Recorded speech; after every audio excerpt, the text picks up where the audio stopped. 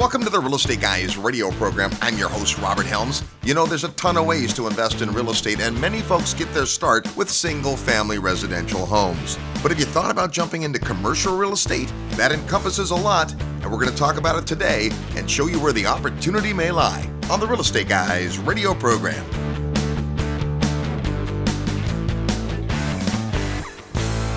If you love real estate and have always wanted to own your own business, listen up.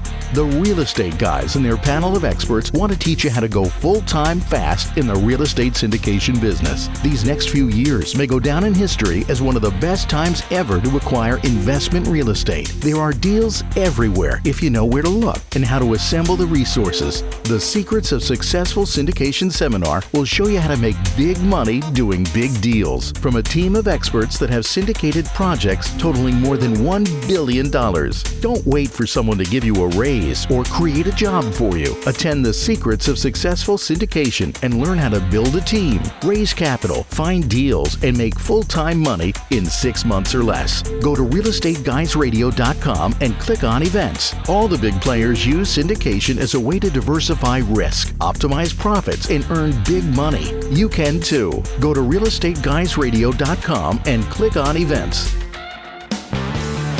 Welcome to the Real Estate Guys radio show. I'm your host, Robert Helms. Thanks so much for tuning into the show today. Just off the 17th Annual Investors Summit at Sea, so my voice is a little strained. In the next couple of weeks, we're going to bring you some shows recorded with the stellar faculty.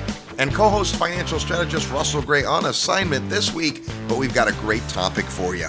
So many people, when they start down the road of real estate investing, begin with a single-family home, maybe a townhouse or condominium. It's easy to understand. Most people grew up in a home or an apartment. They understand residential real estate. Nothing wrong with that. Still lots of great opportunity. But for many folks, they want to make that jump, either from residential property to commercial property, or they want to start off with a different type of property. And so today, we're going to talk about the various types of commercial real estate. Now, right off the bat, you should understand that commercial real estate is not all created equally. There's different product types. There's different lease lengths. The tenant-landlord law can be different. There's new construction. There's existing properties. There's a lot. But we've got a great guest today who's been through kind of all of it. He started out, like many of us, investing in single-family homes. He then took that on in a really big way and helped other people find great single-family homes as kind of a turnkey provider, really back before we even used that terminology. And he transitioned into multifamily apartments like a lot of people do. In the last several years, however, he's taken a bit of a shift from multifamily into other commercial assets. So if you've never thought about investing in commercial real estate, today is kind of your primer on that. Commercial basically means someone doesn't live there, although it can be argued that large apartment complexes are commercial in nature. But typically when we talk commercial, we're talking about leasing your property to a business rather than a person. That could be a retail establishment, a strip mall. It could be office space or mixed use. It could be a restaurant or gas station or bowling alley. It could be a manufacturing or R&D facility. And there's pros and cons of every asset class.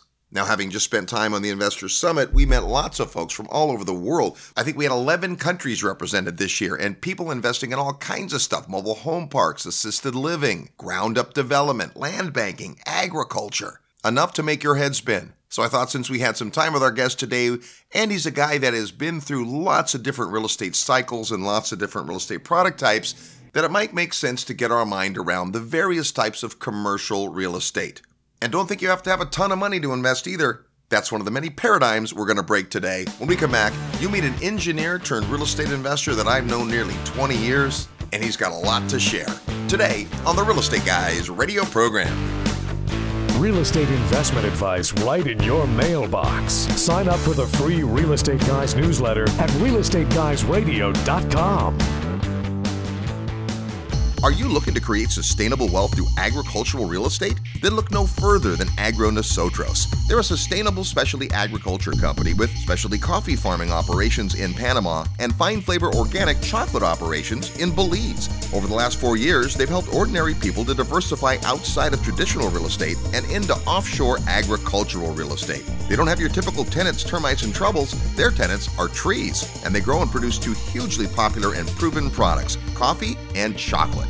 Through Agro Nosotros, you can own half-acre parcels in your very own specialty coffee or organic cacao farm, turnkey managed on your behalf, that produce passive cash flow for you and your heirs. And you can feel good about where you put your money to work. Agro Nosotros has socially sustainable programs that provide living wages, improved accommodations, and a steady channel to market to literally hundreds of farmers. And so far, they've placed 61 kids in school. To find out more and see how you can get involved, email agro@realestateguysradio.com. That's agro, A-G-R-O, @realestateguysradio.com.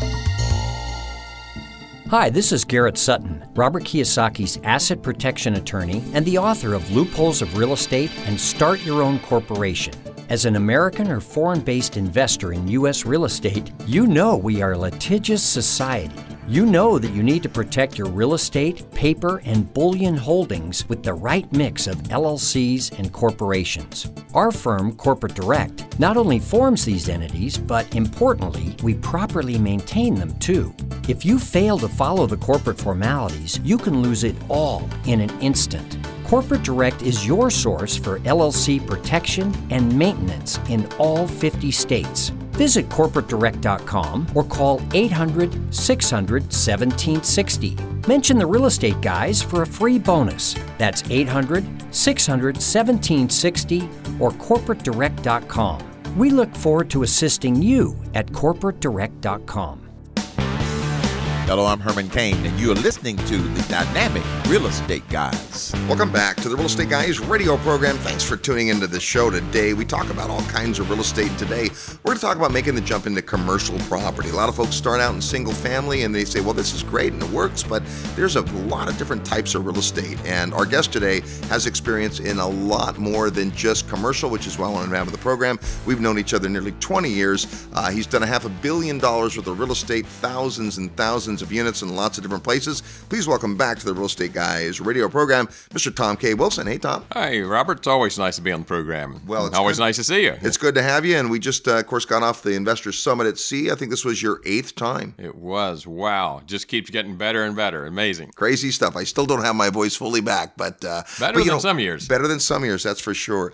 You know, a lot of paradigms get broken on the summit, and Boy, that's sure the truth. Yeah, you don't necessarily have to start with the single family home, although that was kind of the area that you started. You know, when we met, you were in real estate in the single family marketplace, but prior to that, you were a high-tech executive. You spent a lot of time working in Silicon Valley, and meanwhile, piling away some real estate. So talk about when you were fully employed, how you brought real estate into your life. Certainly was not on my early radar when I arrived in what was to become Silicon Valley in 1969.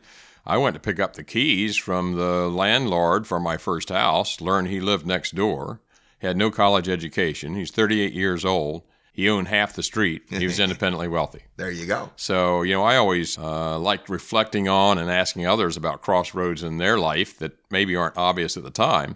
There's a big crossroads for me. Holy smoke. You could be independently wealthy by starting to buy real estate. So away we went. We started buying houses until we got to the point where it was a little pain to manage it. It didn't occur to us at the time. This was not an asset class at the time. This was something very eccentric that a few people did. Yeah. And it didn't occur to us that you can get help from somebody else. You don't have to do everything yourself. Young engineers like to do everything themselves. That was a mistake. And but, you know, we made a good decision. It'd be amazing how many people advised not doing it because it was as eccentric then for someone to buy rental houses, a batch of them, as it might feel to some people today to buy commercial properties. And so you always got to be willing to walk through that door and kind of expand your mind and opportunities that are out there. You know, and buying a whole bunch of single-family houses in the Bay Area in the late 60s looks pretty smart today, right? But at the time, you know, it was just the thing you did. You rented a house to start because you were new to the area, and then you thought, wow, I could buy a home to live in. I could buy another home to rent out. And before you know it, it makes sense. And over the course of a career, you finally got the bug and decided this is something I could turn my full-time attention to. But it's interesting that, you know, I had many people back then that thought that was I was taking a big risk because that was really out of the comfort zone of most people. Yeah. Maybe even more so than it is for some people today to consider going out of their current comfort home or maybe a rental house or multifam into commercial. I find most of the time when I've gone out of my comfort zone and done things that were others maybe considered risky, but the logic added up to me, they've turned out to be good. Well, that's part of having the engineer's mind, right? You're always applying logic to the situation. And I see that today as it relates to your business. You're very prudent. You're very methodical. You have a system to get things done. And so no matter what your predisposition is, your personality style, there's a way to figure it out in real estate. And I think watching you kind of blossom as you've gone from asset class to asset class has been awesome. But let's talk about another paradigm that folks maybe need to break a little bit. I say live where you want to live and invest where the numbers make sense. When I met you in the Bay Area, you were living in the Bay Area, but a lot of your investment property was in a completely different state. Most people want to be close, like your example of the landlord living next door. And this idea of I could invest several states away is foreign from some folks. Why did you seek out greener pastures, if you will, back in those days? Well, after my very nice high-tech career that I enjoyed, felt like I made some contributions to the markets and industry that I was in, one day I woke up and realized that my real estate appreciation-wise was contributing more toward my financial independence while I was sleeping than my day job was while I was working and my stock options were. But I went and looked at the numbers, and I realized my return on equity wasn't so good anymore because at that time, the $30K house that I'd bought when I started was now worth $500,000, but it was only making 1/3 as much rent per value dollar as it had before. Sure. I was focused locally. Didn't really have any concept that markets throughout the country had appreciated at different rates. So I did what I think everyone should do. When you want to learn about something, you go surround yourself with really smart people who've already done things that you're considering doing, pick their brains. And what I found was that most investors that were getting good returns were investing in other cities. Yeah. So I spent a year studying the different markets. And I found, lo and behold, there were places like Dallas-Fort Worth that were giving 3 times the rent per invested dollar. So I took that first house that was worth $500,000, had a $100K loan on it, and 1031 that into a 68-unit apartment house down in Dallas-Fort Worth that I just sold for $4.7 million. So, and it spun off a $100K cash flow during all those years. So you got to just what worked yesterday doesn't necessarily what's best tomorrow. It's easy to stick to something, I think, or feel like you should stick to something that's worked in the past. You really have to talk to yourself and work hard, I think, to move to something different.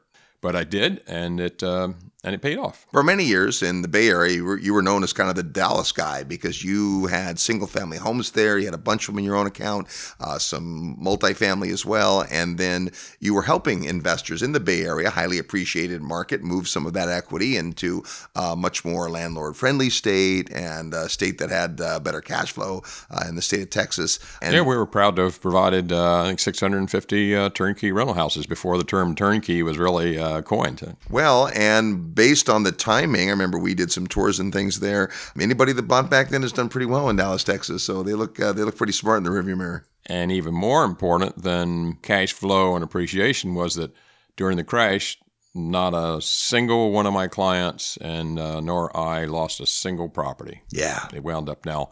I didn't know it was going to be the best, but in my research, I thought it was going to be pretty resilient to downside. So Dallas dropped 7.7%. Everything kept cash flowing.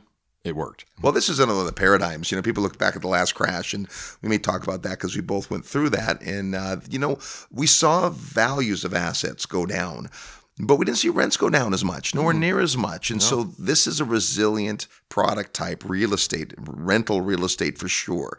And you're still a multifamily guy and still believe in that part of the real estate world. Talk about what you see the attractions are in multifamily versus maybe single family today. Well, I think multifamily in general is just good and it is a part of the commercial class of assets. People don't think about that, but commercial root is commerce, and it means when you purchase something for the intent of income as opposed to living in it. Right. So multifam is part of that.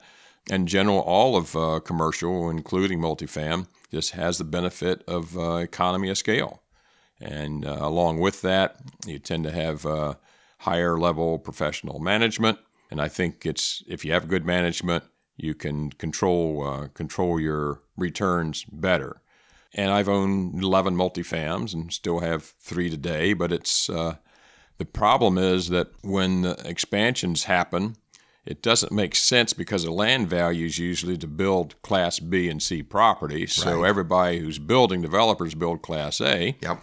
And what happened post-crash was that it just got overbuilt in most primary and secondary cities in the United States. Doesn't mean the product wasn't good, but no longer was it cash flowing as much. So it got a little overheated. So what I learned was that even though I like multifam, if I can find a return which is as good as anything else, I'd like to keep some of those in my portfolio.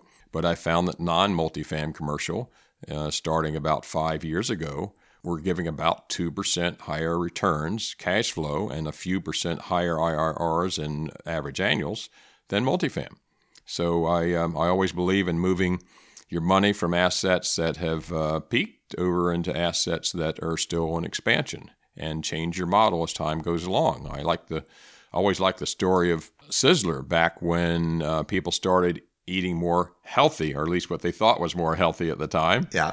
And a lot of the steak chains went out of business, but Sizzler added a salad bar, and they added fish and chicken, and they stayed alive. So you got to change your model. Just work before. Whatever worked best before doesn't necessarily work the same today. Well, and there's a couple reasons for that. Part of it is cyclical and tastes change and so forth, but also there's been a lot of emphasis on apartments, and certainly we've seen cap rates compress. A lot of folks go out and bid on these things. Typical multifamily deal comes up today, there might be 20, 30 bidders, and let's face it, if we're all bidding the price up on the same amount of income, that drives the returns down. So even though there's a lot of reasons to like multifamily because of the diversity, because it tends to be a recession-resistant part of the real estate world, because people always need a place to live, especially in that kind of B-class area, we are seeing the returns suffer from that. So this idea of opening up your mind to other real estate, not just multifamily, makes a lot of sense.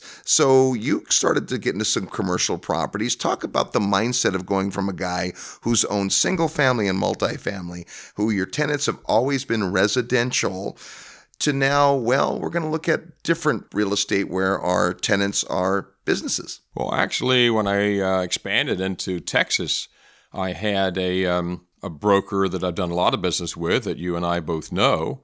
And at the time, he was also showing and promoting that maybe I should consider some non-multifam in parallel with multifam. Yep. And I remember going by some of these buildings that he showed were, really good numbers. And even, I know it's going to shock you, but even this engineer can have some emotion at times. And I remember going by some of these commercial buildings with these metal sides with no windows in them, and he's saying, "This is really a great property." And I was like, "Doesn't look that great." And what the heck are they doing inside there anyway?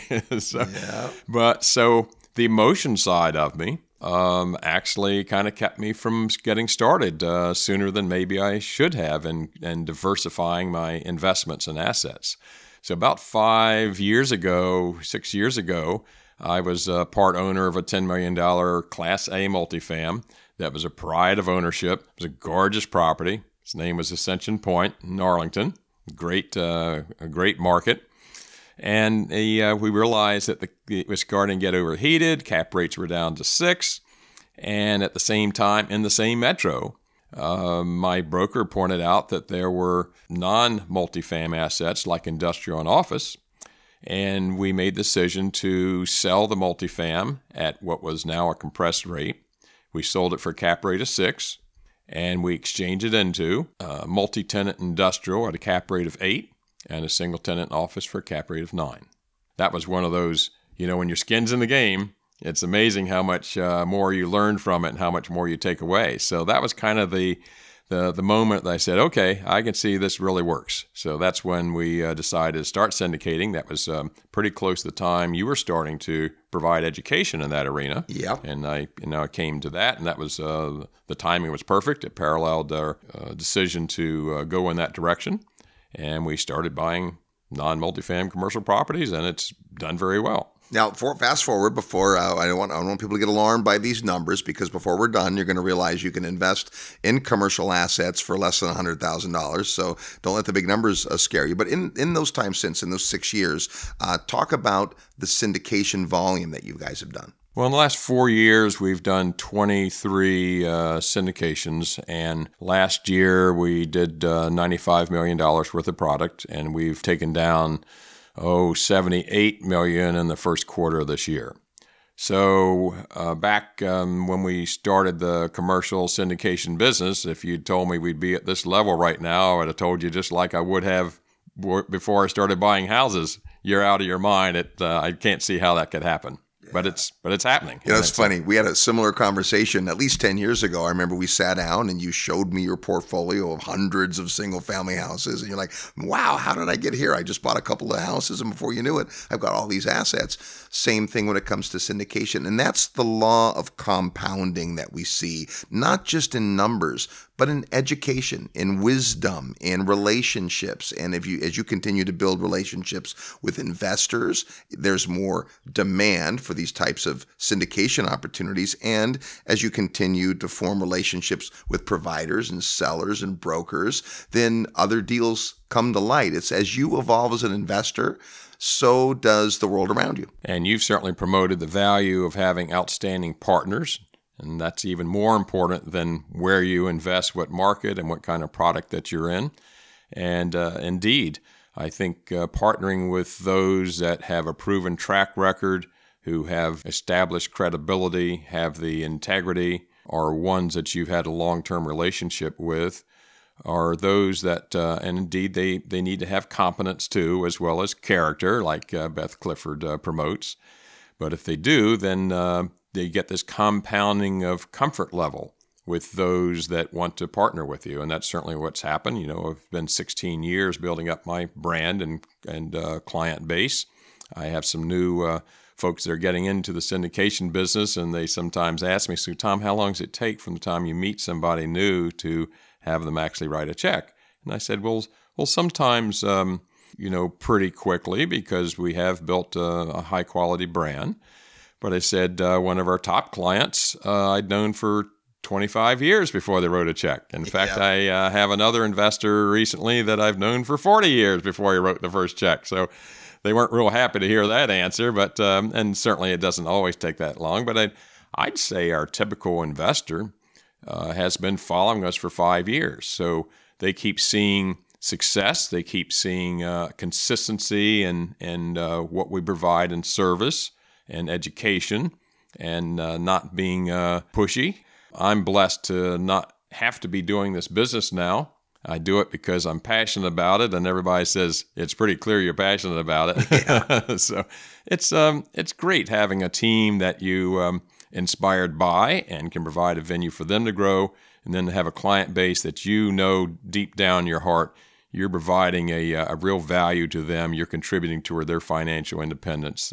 You're getting some of the best value products in the country, filtering through, vetting them, underwriting them conservatively, and making them available to others. And word gets around when you do good things. So one of my favorite things about real estate syndication is that folks that do have seat knowledge, who've been through, have that experience resume, if you will, can continue to leverage that experience and allow other people to play. You know, syndication is a team sport, if you will. But before we delve more into syndication, I want to make sure that we're talking about the various real estate products that we would consider commercial. So we talked about multifamily being a commercial asset because of the commerce, and those are commercial loans that you typically get, maybe not for a duplex, but certainly for lots of units. And you guys have just closed on a multi-million dollar multifam. So you're still very up to speed and active in multifamily. So I don't want people to have the wrong impression, but you also have really expanded into the various commercial classes. So commercial can include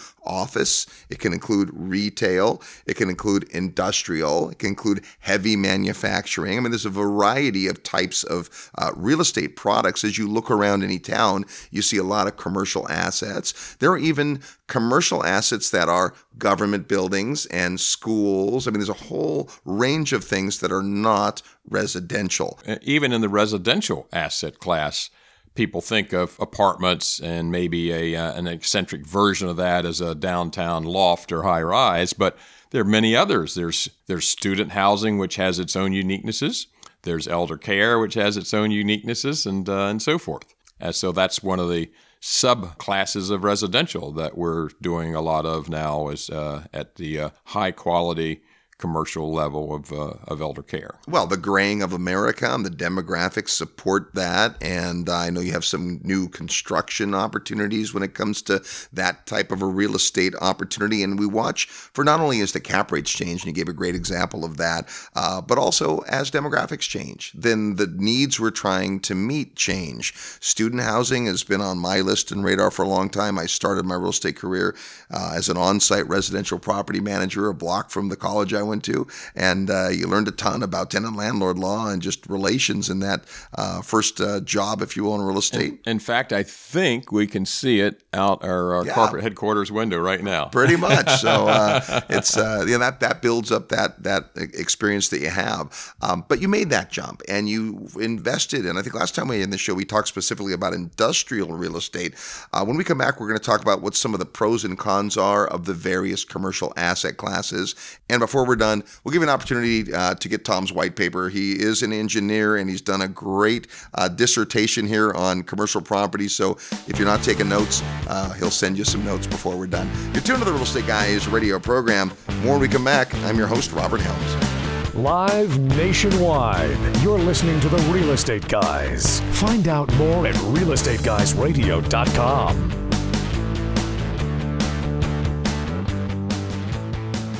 Stop for a moment.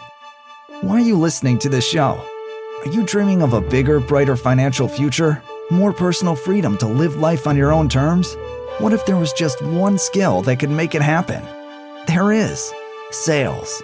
Robert Kiyosaki says every entrepreneur must be good at sales. It's true for investors too. Sales is how you attract money, people, and opportunities. Sales is the skill used to negotiate deals and lead your team. Sales skills are essential to success. The good news is, it's a learnable skill. The great news is, we've created a 2-day interactive workshop to teach those skills to you. Make plans today to attend How to Win Funds and Influence People, Mastering the Art of Financial Selling. For dates and details, send an email to sales@realestateguysradio.com or visit realestateguysradio.com and look under events. Gain the skills you need to succeed. Email sales@realestateguysradio.com or look under the events tab at realestateguysradio.com.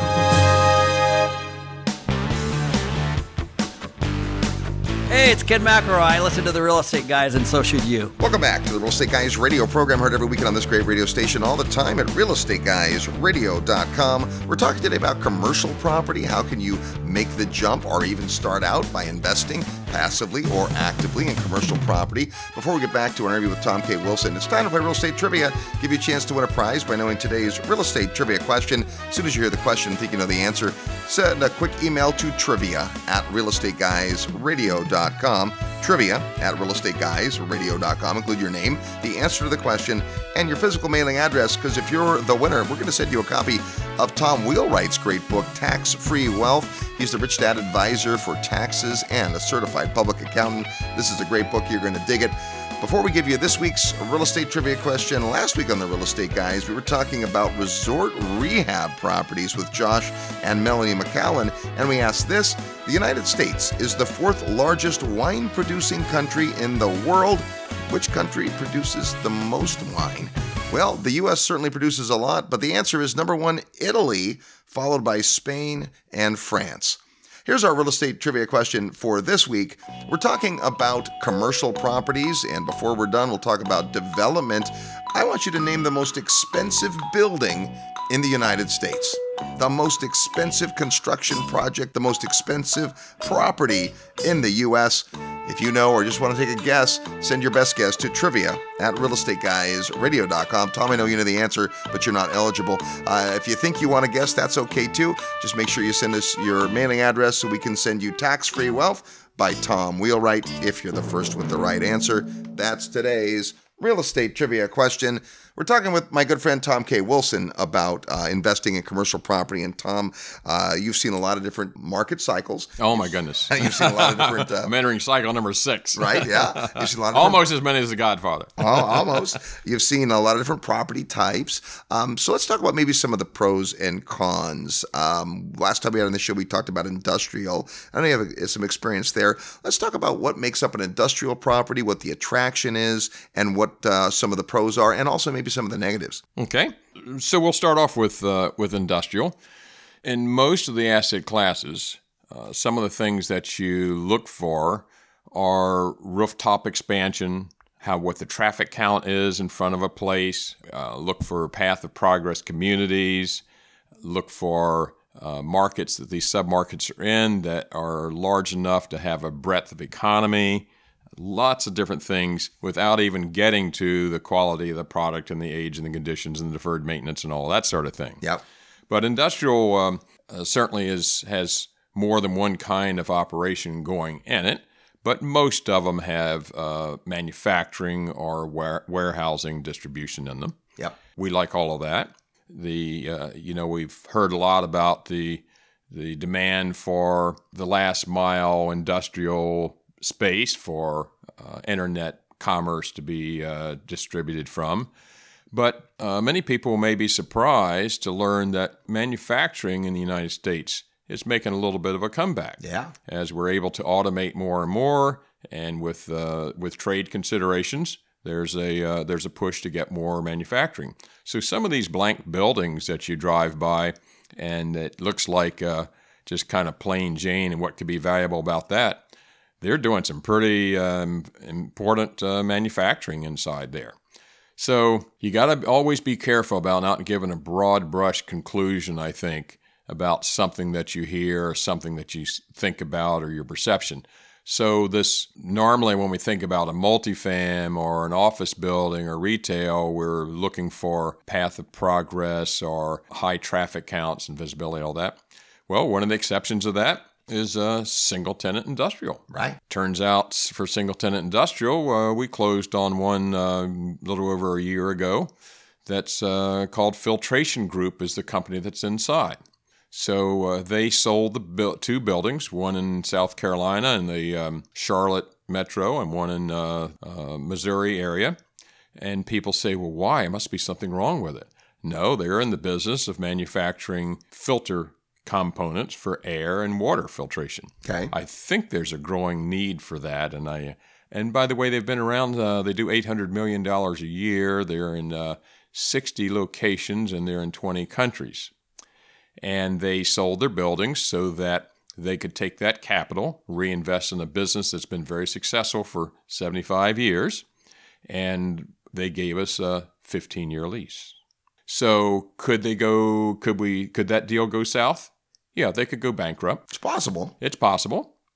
We even do the kind of due diligence where we hire a corporate 500 CFO to go do a deep dive on the principals. Yeah. To make sure they don't have some financial problem that could wash over on the business. And those are the kinds of extra due diligence that's you should do, but if you're an individual, it's very difficult. It's expensive. You got to have a relationship, somebody that can respond quickly and so forth. And we do that. And we often get through all of that and we say no.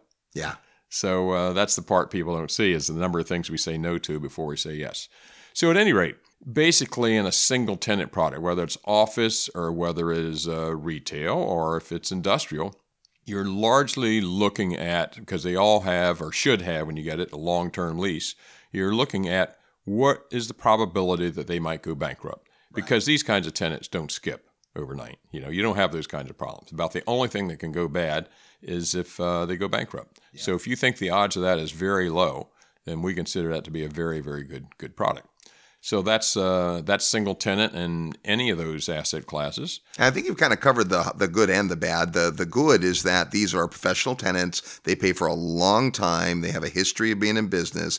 The downside is it's just a one-point failure. And so the more unique the property is, the harder it might be to release. But in reality, many of the industrial properties are fairly generic. And there's a lot of companies that can use the big, wide open space, smaller office component, loading docks, and so so on. Mm-hmm. They're very versatile, and the TI, or tenant improvement, is usually not very much as it might be in retail or office or other things. So I think let's jump to the other asset classes. You mentioned retail. There's kind of a stigma about retail because people are thinking everything's bought online, but that's just not true. No, if you listen to the headlines, which we all have, Wall Street Journal and everything else, you would kind of come away with the conclusion that all retail is going to be scraped from the face of the earth in the next 5 years. And when you present that to someone who's kind of thinking like, oh, I don't know about retail, you say, do you think that's going to happen? Everybody says, well, no, that doesn't really seem likely. And I asked them, first of all, yes, everybody needs to live somewhere. So yes, I still like residential. Yeah. But guess why? Why do they live where they live? Oh, I guess it's because of the infrastructure that's non-multifam that's already around it. The place they work, the place that they buy things, the place they go to school, all of those things, and the place that they go get their services. Yep. Maybe someday we'll be able to get our hair cut online, but I think it's going to be a while. Probably so. Probably after driverless cars or something. You can't drink a beer with your buddy online. That's something you can be sensitive about and appreciative of. You can't get your dog seen online, so forth. So, in fact, in our marketing, we've kind of eliminated the word retail because it's become a 4-letter word, right? Yeah. So we call it, neighborhood service centers because that's the key. If it's got a strong service component, I think its competition with internet is pretty low. So we love service centers. But we also have bought power centers, and a power center is where you've got some big box retailers, and big boxes makes people shudder, right? Because indeed, some of them aren't going to make it. Right. But there are a lot of big box retailers that have a strong service component. Maybe it's a Burlington Coat Factory. People still like to try on clothes. They might buy something online, pick it up at the store, and buy something else. Michael's is one that we've done in the past. Most artists like to go touch and feel the stuff. Might buy their acrylics online, but they go into the store for the other things, and so forth. So if it has a long, and those two that I just mentioned, we did the research on and found that they were actually expanding their brick and mortar stores.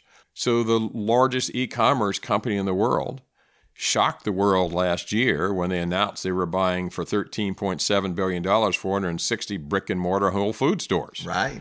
And now they're opening up Amazon bookstores again. Yeah. Was that their strategy all along? Oh, well, we won't go there. Okay.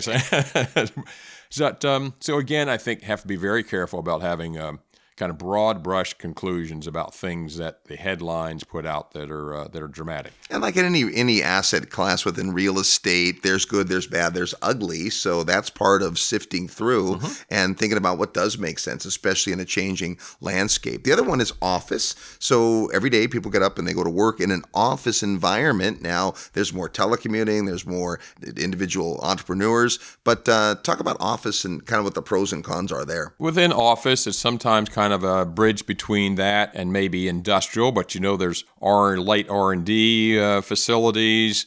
There's sometimes office has maybe a retail component, but I do not believe that everybody's going to be working from home. There's still the need for the human interaction. Maybe we'll have, we're seeing the expanding WeWork centers and so forth. So there's still both single and multi-tenant office, which is going to be, I think, continue to be in demand. Like all asset classes and all products, we always make sure, even though we have a lot of experience in general, and we feel that certainly helps us to make better decisions, if any component of a deal we're considering is an area we don't have expertise in, we make sure we bring on somebody on board that has it. Maybe it's in a submarket that we aren't familiar with. That person may let you know that historically, this side of the street has had more occupancy than this side of the street in the last recession. And to the new observer walking in, they'd never know that. Yeah. So you need that level of detail. So you really need to partner with somebody that has access to a lot of expertise and you need to partner with someone who has access to a lot of deals. Well, especially if you buy into this idea of diversifying across markets and product types. A single investor can only have so many markets and so many product types they know well.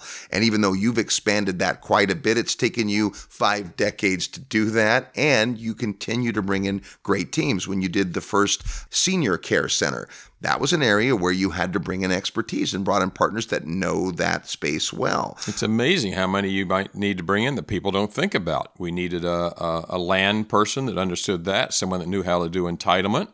We had an architect that had experience in elder care, assisted living.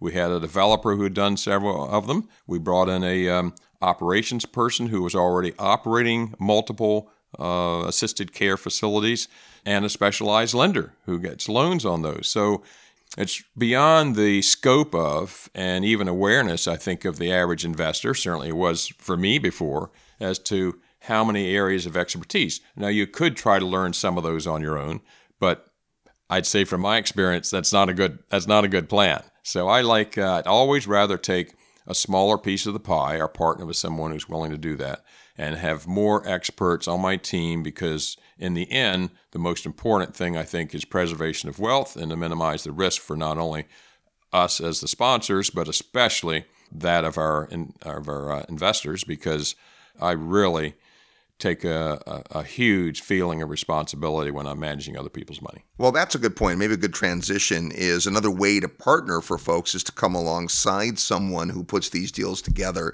And I know that while you have certainly invested in your own account for many, many years, today most of what you do is real estate syndication, which just means you go out, you find a great deal, you put together the team, you make sure the market is strong, the demographics are strong, and then you raise capital to fund the deal. And when you're syndication business, you've got folks that are interested in asset classes, but too busy to be bothered with the details. And you have folks that are just trying to build up that experience resume.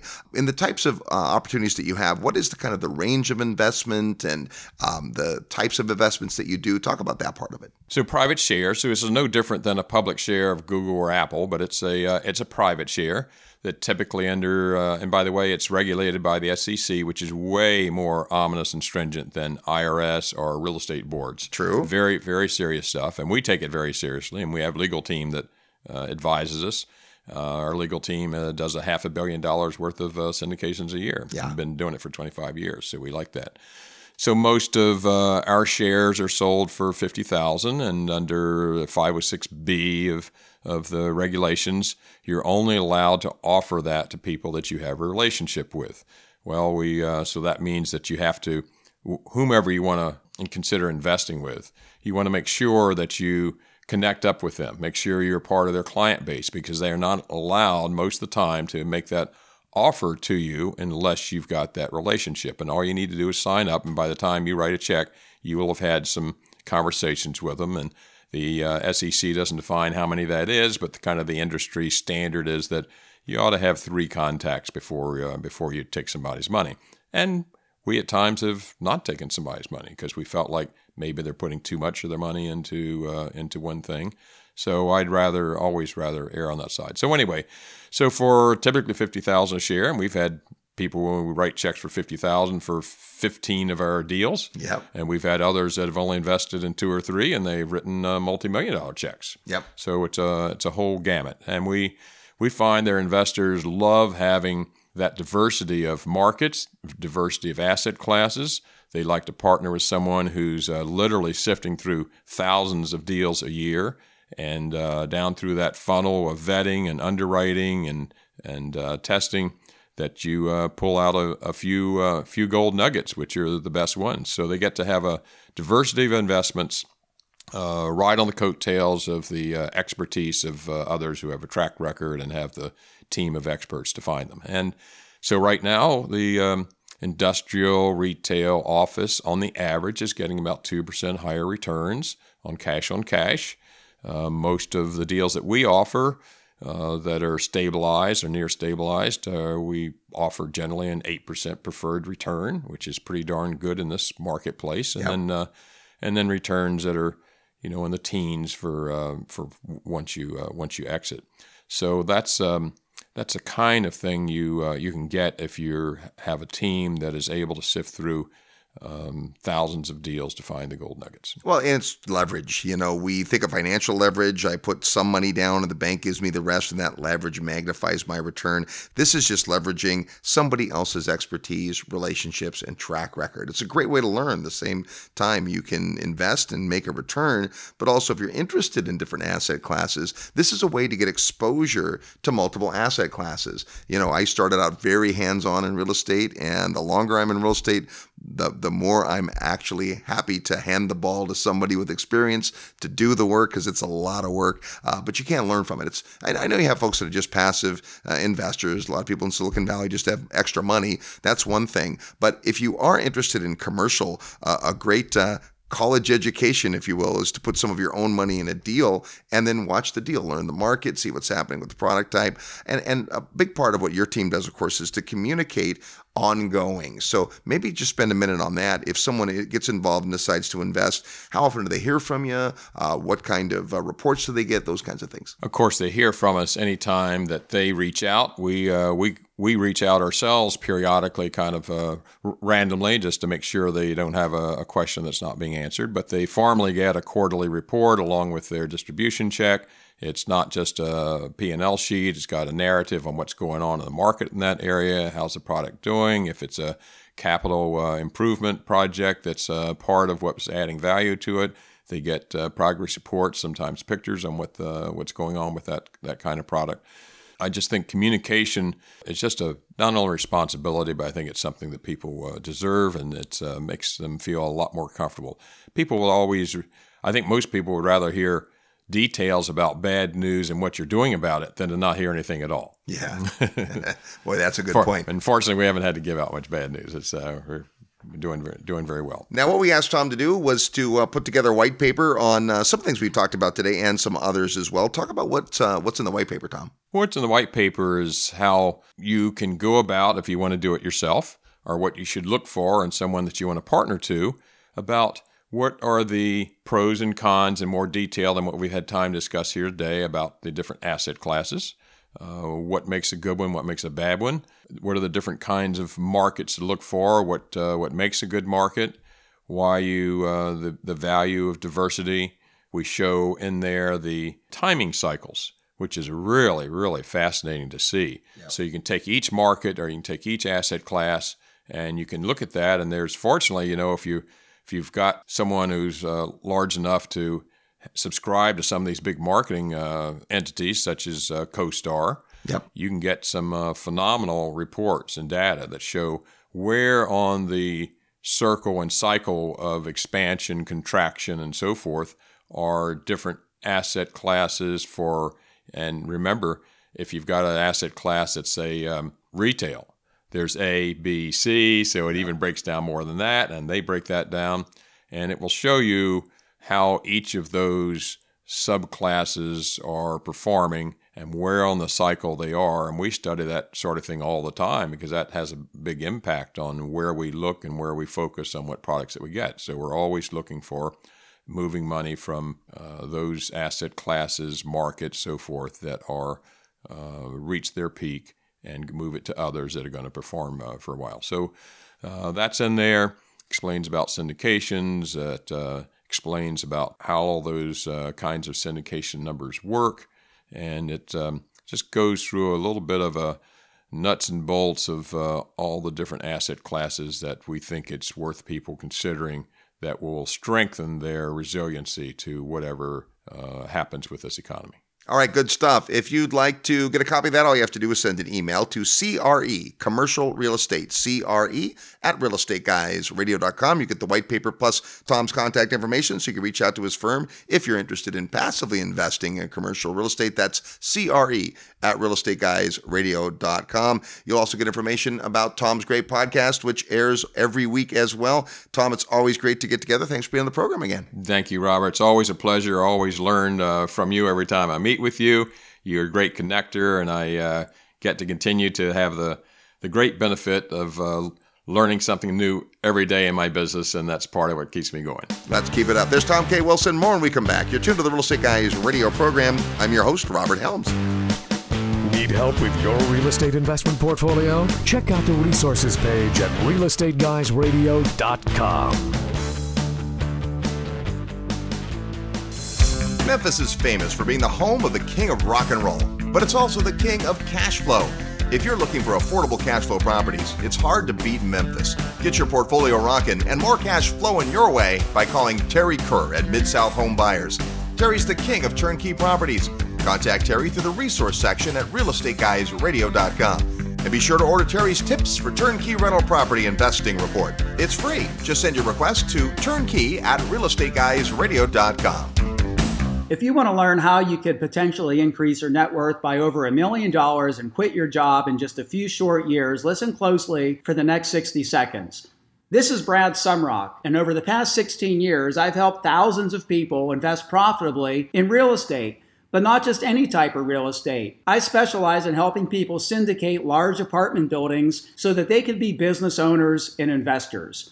In today's competitive environment, it's even more important than ever to leverage an experienced mentor, invest in your education, and have a team of advisors that has established relationships nationwide. And so many people right now seem to be struggling to find deals and then get them funded, but yet Sumrock students are thriving in today's marketplace. We've purchased nearly 7,000 units and nearly $1.5 billion in purchase volume over the past 12 months. And with the new Trump tax laws, apartment investors are positioned now better than ever before to pay even less in taxes. To find out more, send an email to apartmentsnow@realestateguysradio.com and you'll get my recent presentation called Why Apartments Now. That's apartmentsnow@realestateguysradio.com. Hi, this is Mauricio Raul, the founder and CEO of Premier Law Group, and you're listening to The Real Estate Guys. Welcome back to the Real Estate Guys radio program, heard every weekend on this great radio station, all the time at realestateguysradio.com. And awesome to get around Tom K. Wilson. I've known Tom a long, long time, and I've actually got to watch his career blossom as a real estate investor and a guy that helps other real estate investors, starting out in the single family, then multifamily, and now commercial space. So super happy to have Tom share his wisdom. If you're interested in his white paper that talks all about commercial property, you can send an email to CRE, that's commercial real estate, CRE at realestateguysradio.com. And, we talked about it, but I think one of the big distinctions for Tom in his career is when he started down the path of real estate syndication. So many people invest in their own account, which we highly recommend, but at some point you run out of your own purchasing power, you run out of your own dollars, and if you haven't run out of enthusiasm or passion or expertise, then perhaps syndication is for you. That's the idea of aggregating capital from multiple sources to go do bigger deals. It's astonishing to watch Tom go from single-family houses up to tens of millions of dollars in transactions, and it really is just an evolution as an investor. So if you've thought about going full-time into real estate or thought, man, I could do more if I had more money, then come on out to the Secrets of Successful Syndication. That's where Tom got his initial education in this space. It happens twice a year. The next time is coming up in September in Dallas, Texas. We'll spend 2 full days getting immersed into everything that syndication encompasses, including the securities laws that Tom referenced, how to find great deals, how to put together good partnerships, where to find the capital stack, all the money required. And you're going to have a chance to network with some amazing folks. This event always surpasses our expectations in terms of the quality people that show up. So head on over to the website at realestateguysradio.com. Under events, you'll see the Secrets of Successful Syndication. We'd love to meet you there. You'll also see a whole bunch of other events, some that the Real Estate Guys produce and some that other folks do that we're privileged to speak at. If you're listening to the podcast, we'd love to have you come on out to a live event. Hey, big thanks to Tom K. Wilson for his incredible knowledge today. Next week on the program, it's part 1 of 2 parts recorded live on this year's Investor Summit at Sea. You'll hear from Chris Martinson and Adam Taggart. You'll hear from Kyle Wilson. You'll hear from G. Edward Griffin. You'll hear from Robert Kiyosaki and a whole lot more starting next week on the Real Estate Guys radio program. Until then, go out and make some equity happen. This episode of the Real Estate Guys radio show is brought to you by Paradigm Life. Powerful cash management strategies using life insurance. Learn more at beyourbank.com. Mid-South Home Buyers. Low-cost, turnkey cash flow properties in Memphis, Tennessee. Corporate Direct. Asset protection strategies for real estate investors from attorney and rich dad advisor Garrett Sutton. Find these and other great companies under the Resources tab at realestateguysradio.com. To learn how you can expose your product or service to the Real Estate Guys audience, call 888-489-7723 extension 4. That's 888-489-7723 extension 4. Or use the feedback page at realestateguysradio.com. Thanks for listening, and we'll see you next week right here on the Real Estate Guys Radio Show.